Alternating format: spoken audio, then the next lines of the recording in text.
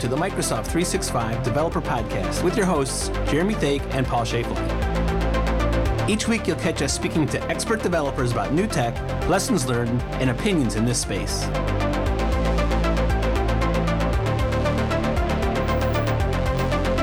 Hi Paul, how's your week been? My week has been not so bad. Had traveled this week for the first time in a while, but all in all, not too bad. How about yourself? That's awesome. No travel for me, which is even better. You're up in Toronto, right? So you're just following snowstorms. Well, yes. The short answer to that is yes. Although they seemed curiously ill prepared to handle snowfall, which I thought was odd for a Canadian city, but. You weren't trending on Twitter, but I did see that Kim Kardashian was trending on Twitter for wearing high heels and a short skirt in foot of snow outside a hotel room. Okay, there you go. The redeeming qualities of the Twitters. Right. Next time, if you want more attention on Twitter, Paul, you just have to wear a short skirt and high heels and just walk outside the hotel room. Pretty sure there's nothing there that anybody wants to see. Yeah, so... society is definitely just heading down on a downward spiral when that kind of stuff trends. I would agree. But it was great. I mean, I caught up with a couple folks that I know up in Toronto and had a room full of partners working on teams. So it was good. And I got to do a session on Microsoft Graph. And of course, I injected, 3 slides about token acquisition in front of them. So that was good. So it was a good week. You lost them after slide 2. Probably.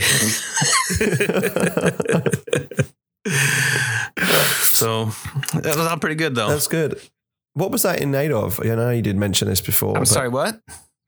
What was the event for? It was a Teams Solution Accelerator event for partners. Right, okay. And a deep dive technical. So, of course, half of the room was non-technical. But you'll have. Oh, and I should point out there was a couple of listeners in the audience. Awesome. Brad Butler. And I tweeted the other guy's name, but Mike, I think it was Mike Holloway. Oh, crap. I'm going to forget the name. I'm sorry, guys. But yes, so it was great to have someone come up and say, hey, I recognize your voice. And then they started to put it together, and that's where it came from. So it was great. Yeah. So you do have a distinctive voice. It's your laugh that people are like, it's Paul. Yeah, I've heard that before, yes. So it was great to see. And of course, anyone else out there in the world, if you run across us, come and say hi. It's always great to get feedback on the show. It's a big... the usual stuff you do for a podcast guest. Yes, indeed. So what have you found out there this week? Yeah, so I had a bit of time to scour the internet and found a couple of good ones. And so I'll start with the fun one. John Papa is a .NET speaker and all around community guy. And he posted a blog post. Late Night Coding for the Win was the title. But what he ended up doing is discovering that as he was opening multiple instances of Visual Studio Code and you do the Alt tab, it's kind of hard to remember which one is what, right? And I've run across this myself. Between you open the Bot Builder SDK and you open the Microsoft Graph SDK source code and you have your own code and which window is which. And so he wrote a Visual Studio Code extension that will change the color theme randomly for, or you can specify, but you can change the color theme of your Visual Studio Code instance. So you can imagine a peacock is, multiple colors into it. When you do Alt Tab, you can see different colors and helps you just do a little quick, mental memory of which session has, or which instance has which set of code. So it's a great little extension there. Obviously, he says it's experimental and beta, but if you've met John and you've seen him talk, even his experimental stuff is probably top quality. So great little extension to help you as you're knee deep in code. I am going to install that today because I have that same problem. Although what I tend to do is have my Visual Studio Codes on different monitors for the different things I'm working on. But color schemes is going to be awesome to be able to just catch, I'm in the wrong one, or which one am I should be in. It's great. Yeah, I like it. I like it as well. And then on our blog, actually, on the Microsoft blog, Nick Kramer, who's the principal PM for I'm drawing a blank. Microsoft Principal Teams. PM for Microsoft Teams because it's a Microsoft Teams blog, a Microsoft Graph blog. It is early here. It's 8:30. And Nick has been blogging about some of the stuff that they've done since they launched the Graph API GA for a variety of different things. And so now, like when you're doing like the life cycle provisioning of creating a team, there's a whole bunch of other things that you can do now since we showed all that stuff in November. I think the biggest takeaway from there, if you're doing anything with Teams, is the ability now to read channel messages. But then also you can actually read one-on-one messages coming up soon as well. So they're improving like the send channel messages area with things like you can reply. You can do subject lines and app mentions in the replies in the channel messages, and obviously all this stuff is on behalf of the user. The token you've consented from your user, whether it's a web app or a mobile app or so forth. But there's some huge scenarios there that we're seeing Teams unlock by being kind of like this presentation layer and the channel messages being part of the solution, but then tabs for things like showing web applications embedded as iframes, or even SPFX web parts embedded as iframes. And they've even added now that you can add tabs to individual channels that enable 5 new tab types. So you can add Word, Excel, PowerPoint, PDF, and document libraries using the API, which is really, really neat. If you're building out solutions where you need a team or a channel or group of people that want somewhere to go without having to say, here's the document library URL and you're never going to remember it, so bookmark it somewhere. And here's this one PDF that you need to read as part of this project. And so it's really nice to have this central hub, and Teams does a great job of that. Yeah, it's great to see. I want to say they had a big ramp up to get some stuff out the door, but now since they've done that, since Ignite, when they announced a bunch of stuff, they're finally starting to get their stride. So things are coming in pretty fast and furious, and so good job to Nick there.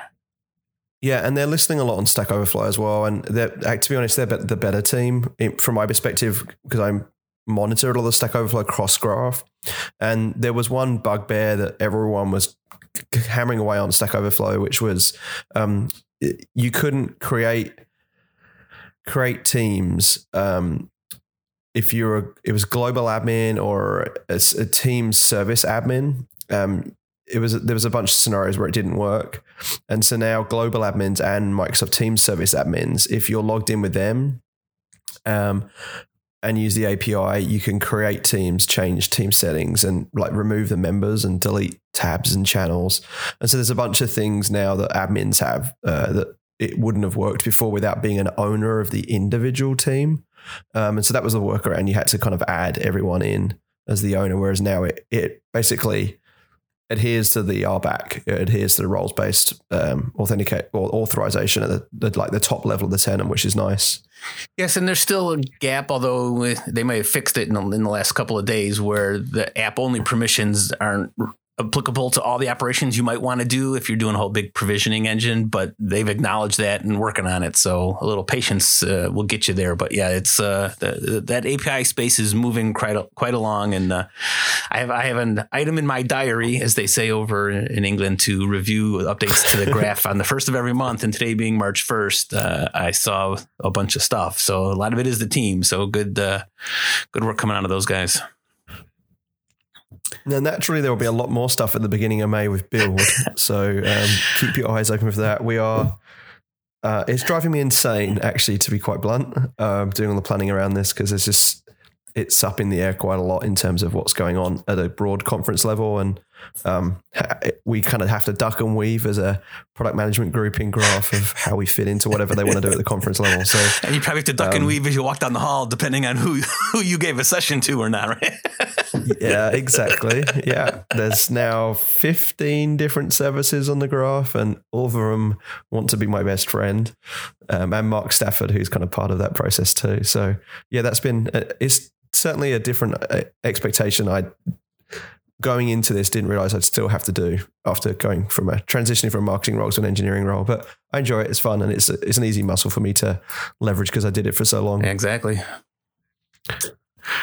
So this week, when I was up in Toronto, I chased down a friend of ours, John White. John is an MVP, a dual MVP, as he mentions, one in SharePoint-y things, maybe Office Apps and Services, and the other one data. So John he's my go-to guy for Power BI, and of course he's all around great guy. And so we sat down, had a share pint, if you will, and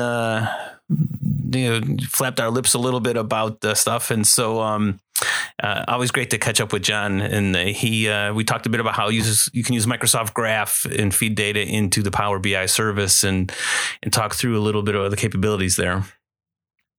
Pro tip, never try and keep up with John on drinking beer. So he's an extra 1.5 feet above me, and those legs are hollow as hell.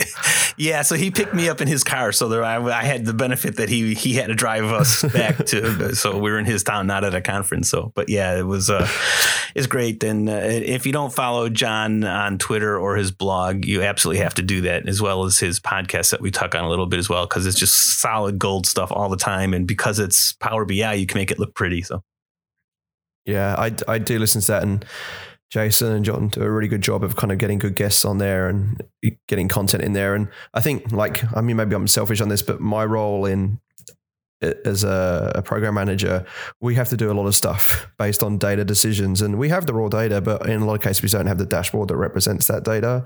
And so I'm always plugging away in Power BI, and those podcasts really help me. I'm like, I didn't know that existed. And you just go and it's like, wow, that makes that report look way better when I go to the execs next week.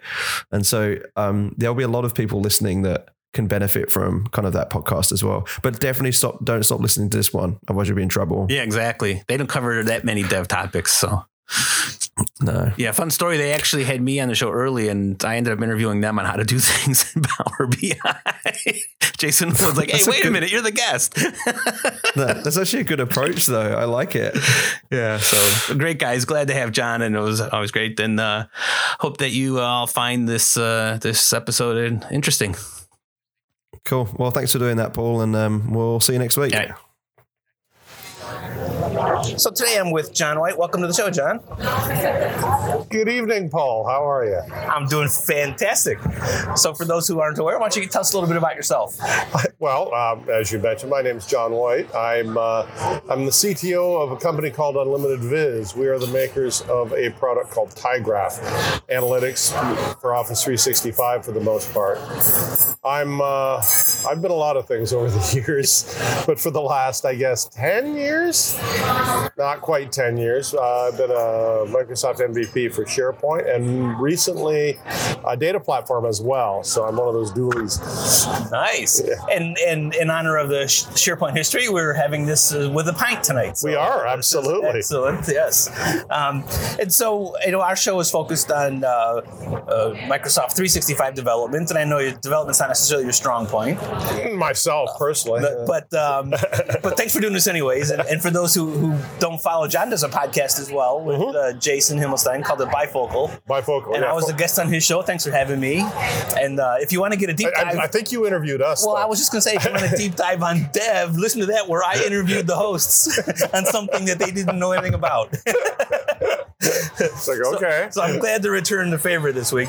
But so I know that you talk about tyGraph, how you do analytics on stuff. And so obviously there's a Microsoft Graph component on there. So at a high level, what does the graph mean to you guys when you're doing your work? So I'll give you a bit of history. It's been an interesting journey. tyGraph, as I mentioned, analytics for, I guess I should call it Microsoft 365 these days. Yeah, that's the official name, right? Yeah.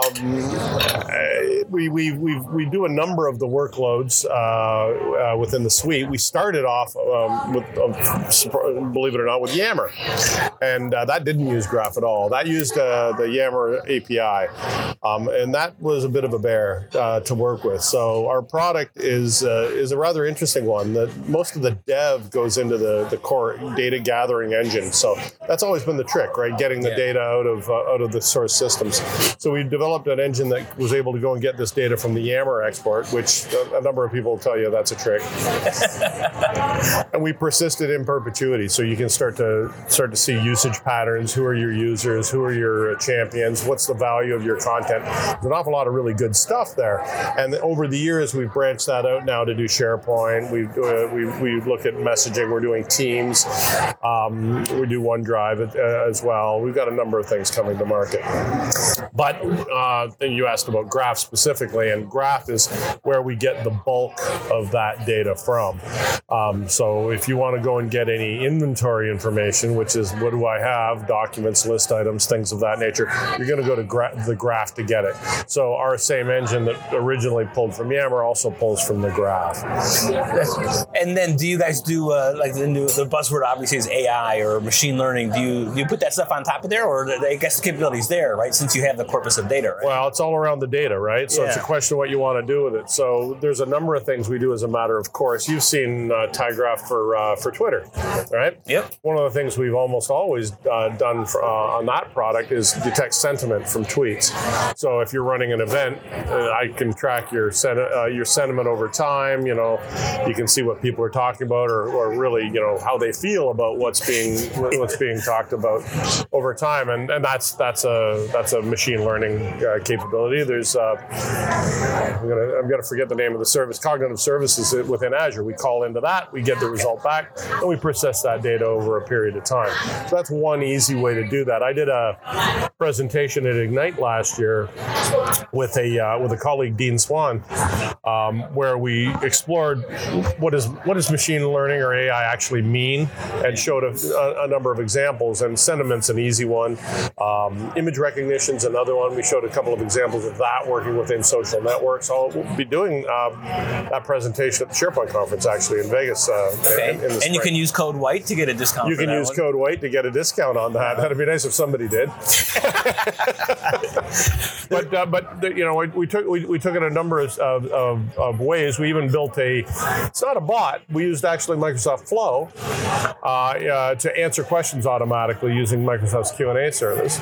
And then ultimately, I also showed how you can build a machine learning model based on a corpus of information. It's all about the data, right? Yeah. In order to start auto-classifying things. So there's a number of things we can do with our products and have wherever it makes sense. Right, and one of the things that always attracted me to your sessions and just to sit and have a beer anyways is because you have these great ideas or things that you can do, like Flow, for example. It's just another low-friction end-user type tool that obviously, if I want to answer a question, perhaps I can do that. And I like the way that you guys can tie into that. And I guess, to your point, it always comes back down to the data, huh? It always comes back down to the data, but if you look at Flow, that's process automation or automation of some sort. I mean, neither one of us are spring chickens. I come from the world of Lotus Notes way back in the 90s. And the thing that always appealed to me about Lotus Notes, and the same thing that kind of appealed about SharePoint, is it brought together all these different technologies, and it was fairly easy to get one to talk to the other. Workflow systems do that as well, but that's what Flow is bringing to the table. And that's why Flow's a real dark horse. You can do a lot of things with Flow. I've got at home, I've got a Google Home device. That's what my home automation stuff is that. And I've got my shopping list in Microsoft's To-Do, and through a number of technologies pulled together with Flow, I can tell it to add things to my grocery list. Now, it's ridiculous the way I do it. I think Wile E. Coyote might have looked like he put it together. But it's Flow that makes it all possible. Well, it was a research project, and you managed to bring it to production. It's the only way to do it. Exactly. Because Flow doesn't, unfortunately, talk to Google Home. So there's a few ways, a few pieces to the puzzle. Yeah. But obviously one of the strengths of the Power BI service is making the data look pretty. Mm-hmm. So a guy like me who's not trusted with more than 6 crayons, this is a great thing, right? And I know you guys on your podcast have talked a lot about licensing and the very capabilities, but at a high level, right? A developer can use some of these Power BI tools, correct? Well, I mean, to such an extent, and I talked about we have a bit of a weird product. Most of our development is in our engine. Our UI is Power BI. I mean, we don't have, that's not 100% true. We have a SaaS version of our product that wrappers Power BI, but all of the reports are Power BI. So that's where from a UI standpoint, that's where most of the effort goes into. So absolutely. I mean, it's got a ton of tools that once you start messing with it, you start going, ooh, why would I use anything else? Yeah. I was working with our mutual friend Mark Rackley last night. He was trying to pull something like this even possible. And I'm on my phone. I'm like, of course it is. Here's how. And he went off and he asked a couple of questions, but I was watching a movie, so I didn't get back to him. By the time the movie was done, he told me how he'd figured it out. Well, so that tells you exactly what's going on. And he's a developer. That's right. Well, at least you didn't give him a bad answer, right? No answer is better than a bad answer. That's correct. That's right. And so, what? Again, we don't need to dive deep into replicate your other show, but what are the highlights of the Power BI service these days? I know that's one of these ongoing, it's continually improving services. There's always something new. Yeah. So we probably should get into what the basics of it are first. I mean, the Power BI at its core is a way to ingest data from wherever you might happen to have it, to model that data, which sounds funky, but it really just means getting it into the terms that you understand. I know that this is that, or the shape that I want to understand, the way I want to report on it. But that's the hard part in my book, is knowing what shape it needs to be in, or can be in, right? Yeah. Well, if you understand what you want to get out of it, it's actually not so hard to go back and figure out how to shape it, right? So, but it's a combination of those three things. So it contains the tools to go and get the data. That's Power Query for anybody who's following along at home. The tools to model that data, which we would have called Power Pivot in the past, right? That's the same technology, and the reporting technology itself, which is in Power BI. In the old days, we might have called that Power View in Excel, but it's not the same thing. But it's the same idea. But it's the chart icon in the ribbon from her. That's right. Yeah. It's the chart web part. But it brings all those things together in a very, I think, user-friendly way. It's very approachable. People can go at this stuff and start mucking around with it and get themselves into real big trouble real quickly. No, I mean, they can get results very, very quickly right out of the box. But it also has all of the power of SQL Server Analysis Services in behind it. So as your solution grows, or as your demands grow, you've got the power you need. And that's actually where that team is. You asked me what was new. Over the last year, they brought an awful lot of enterprise features into Power BI. It's been interesting to watch. Oh, good. I have to check all that stuff out. And then the other thing that I had trouble struggling with at the very beginning was the concept of whether you're reporting over your live data or caching the data. And obviously, well, I'm sure there's plenty of options. So again, just at a high level to intrigue the How long do we listeners. have? Well, the beer won't run out anytime soon. But again, I just want to expose people to the different choices of what's possible, if you would. So yeah, you're getting into the difference between monitoring essentially and reporting, but we call it reporting and real-time reporting. And the big difference between the two usually involves dollars, because if you ask someone, well, how recent do you want the data? I want it real time. Well, it's going to cost you this much. Well, how real is real enough time, right? But there are lots of good reasons to not want to do real time. Well, first of all, there's the concept of abstracting your data. So getting it out of the source system. This is when I talked about Power BI using Power Query, getting data out of the source system and into a data model, and you report from that model.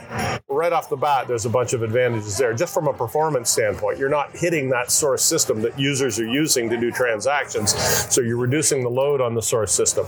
You don't have the same problems with security. You don't have to worry about security with the source system. I don't have to grant access for reporting users to the source system. I can just give them to this cache of the data, and I control what goes into the cache of my data. And it's up to me to keep that cache of the data up to date. So I can do an awful lot of stuff. And up to date means whatever the user thinks, right? As you were pointing, maybe it's not current. Real time, maybe it's weekly, daily, weekly, hourly, up to the minute even. I mean, that can be fine, but as long as I'm not going to that source system. There are cases, however, where we need to do that for lots of, for business reasons, but also from a capacity reason. Sometimes that cache can get really, really, really big.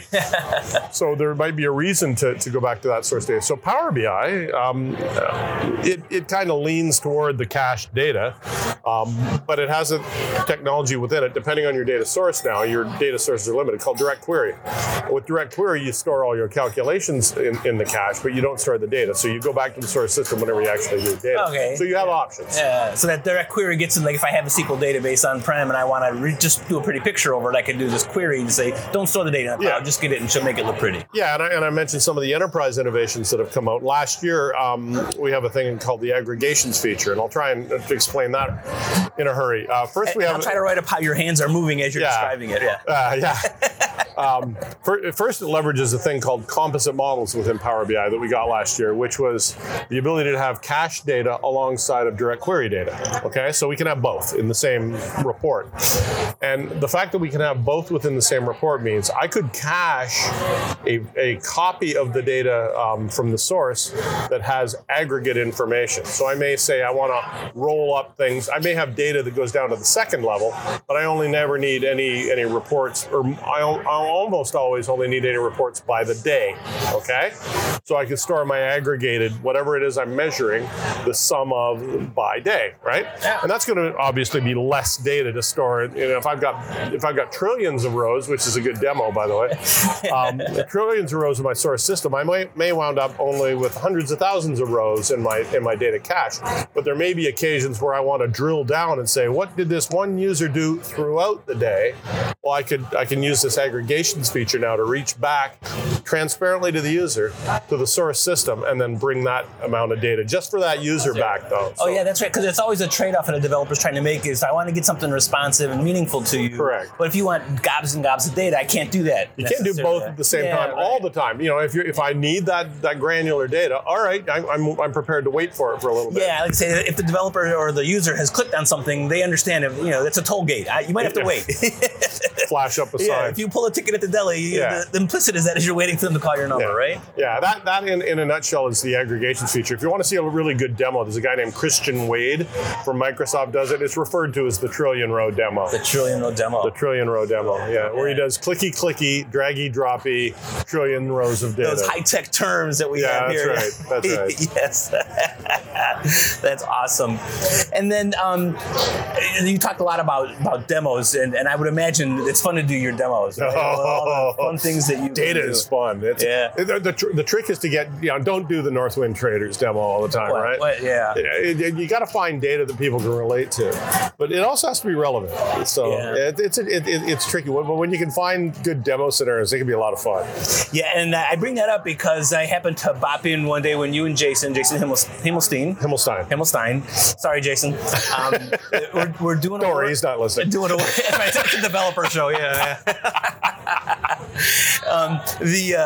You were doing a workshop, and the two of you just started going back and forth on some data. I don't remember what the data was, but it seemed like you're having a great time. So, what's that process like for you guys? How do you decide what kind of things to show, or is there any method you apply, or is it really just no? It's whatever strikes our fancy.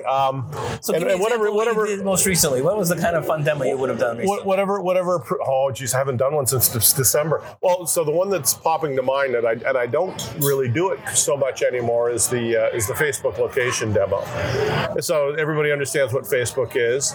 I did a demo where I just basically mine my Facebook feed for check-ins and then plot that on a map and show how many countries I've been to over the last couple of years. And Jason's always on my case about humble bragging with that one.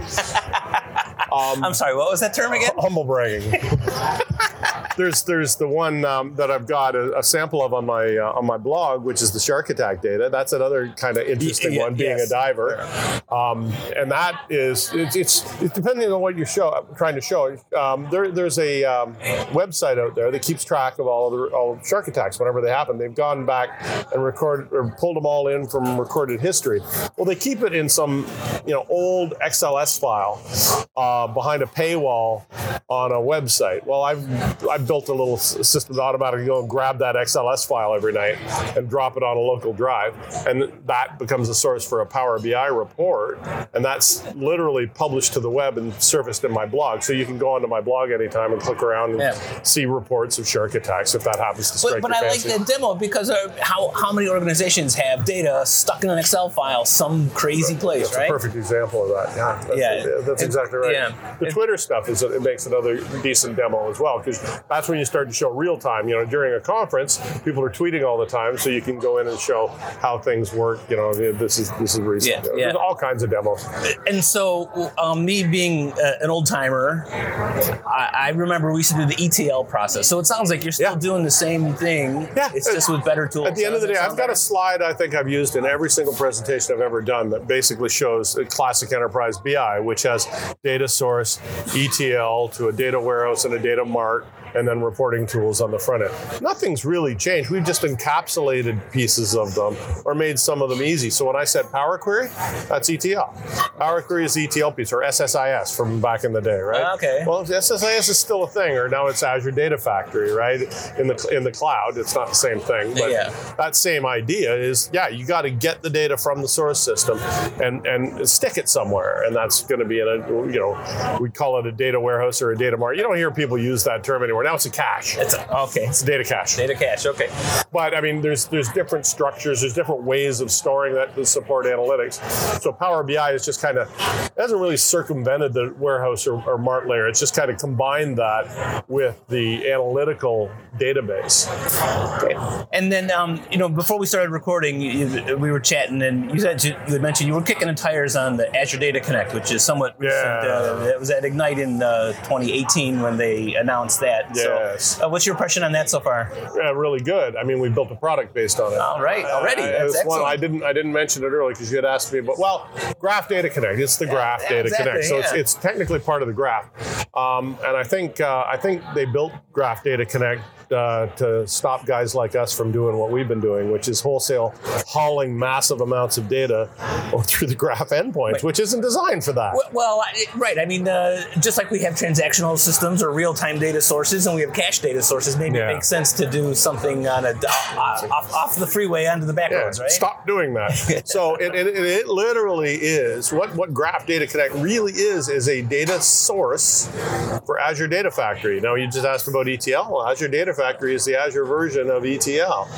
And that lets you plug into Graph data and pull that out and drop it somewhere. That's going to be one of the data lakes, or either Azure Blob Storage or Azure Data Lakes. We've built out a new version of tyGraph for Exchange that lets you do reporting on email and calendaring and users and contacts, as a matter of fact, organizational contact, where you can basically mine all of the contact information for the personal address books, all the people in an organization. So you'll find the same user or the same contact, but you might have 15 people in the organization have that contact with different information. Well, it'll help you clean that up, right? How about that? That's one of the things that fell out of this project that's rather interesting, in addition to email data. But it's a massive amount of data, and you don't want to be hauling that down all the time, and there's security implications. There's all kinds of good stuff around the Graph Data Connect. So we, as much as we possibly can, we want to leverage that now as a data source for tyGraph. And memory's failing me. I don't remember when we had talked to an Azure Data Connect expert on the show in the past, so we'll dig up that. So if those who are interested, we can get that information. And so this is great information, and obviously a lot of stuff. And now the Bifocal podcast. How do people find the Bifocal podcast? Bifocal.show is a link, and sometimes we publish blog posts along with the shows.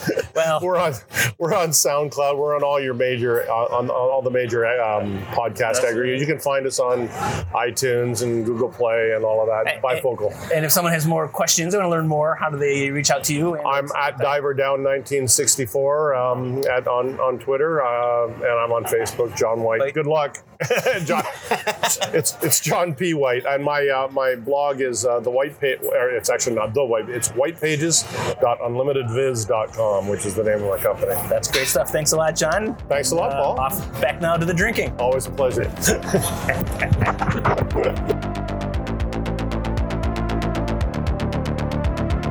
Thanks for listening to the Microsoft 365 Developer Podcast. Please follow us on Twitter at M365DevPodcast and check out our show notes at www.m365devpodcast.com. To help us spread the word, we'd really appreciate it if you could retweet our episode tweets and give us a review on iTunes.